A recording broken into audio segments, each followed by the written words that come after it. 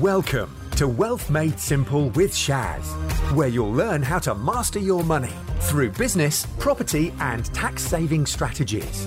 Your host has collectively helped his clients make tens of millions of pounds in additional profits through these strategic approaches to business. Introducing Shaz Nawaz, an award-winning chartered accountant, property tax expert, entrepreneur, and property investor. Rent to rent is a fantastic property strategy, especially if you're starting off, you haven't got the cash.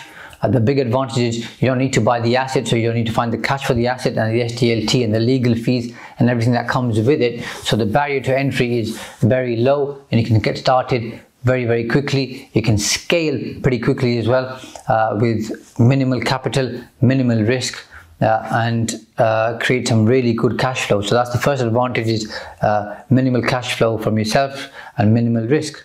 Another advantage, or second one, is that you can create some really good profit. I know we've got 200-300 rent properties, so it works incredibly well with them. They do both single lets, multi-lets, and also service accommodation. So you can have those three layers or tiers in your business. And so not only do you diversify, but you end up creating a good amount of profit on a weekly basis, a monthly basis, and that works really well for you as well. And obviously for your clients who give you those properties.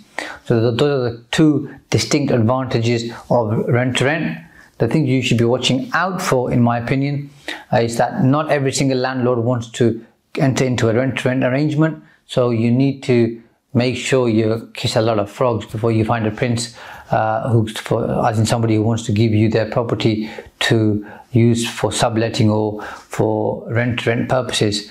And sometimes the negotiation process can be difficult depending who you're talking to, because they've got to have a pretty open mindset. You've got to have good legal agreements, so everything's clear. If you ever have any issues, it's all covered. So bear that in mind. The other disadvantage is because you're only renting, you don't own the assets, so you don't get the benefit of the capital appreciation of it at some point in the future. So the first advantage was you don't have to buy the asset. Sometimes the advantage also becomes a disadvantage. In this case it is, because you don't own the asset, you're leasing it. You don't benefit from the increase in the value of the asset over time. And that for some people is important for you. It might not, because you might just be looking to create cash flow and looking to create a business. But if you did want the extra advantage and benefit of the capital appreciation, then obviously rent to rent, it might not be the best way for you, but it might be a good place to start off to create the cash to then buy your own assets.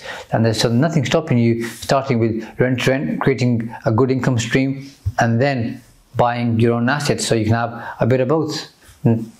People do that quite often. I think you should think about that as well.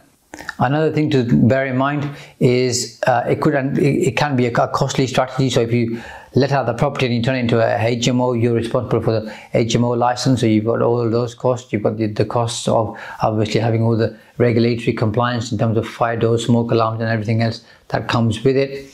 On top of that, you're responsible for the entire property. So you got to make sure you include that provision in your cash flow to have the cash available to service the property. But also when you take over the property, there'll be some upfront costs that you need to expend to get the property into a place where you can use it for a rent basis. I have seen people get the landlord or the owner to expend the upfront costs in return for, like, say, a 5-year lease. So that sometimes works, but not every single landlord wants to do that. So you might have to have that cash available.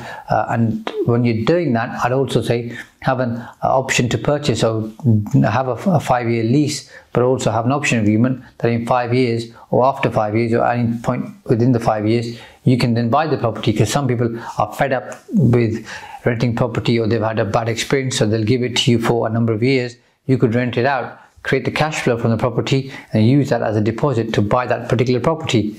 That's something I think you should think about too. Those are some of the basics for rent to rent. If you're thinking of going into rent, overall good strategy, minimal risk, minimal cash required, and it's going to get you off the ground. Thanks for listening to Wealth Made Simple. You can follow and contact Shaz on the Facebook pages Entrust Property Tax and The Profits Wizard.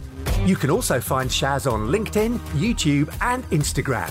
Alternatively, email him at shaz@aa-accountants.co.uk. Build your wealth by mastering money.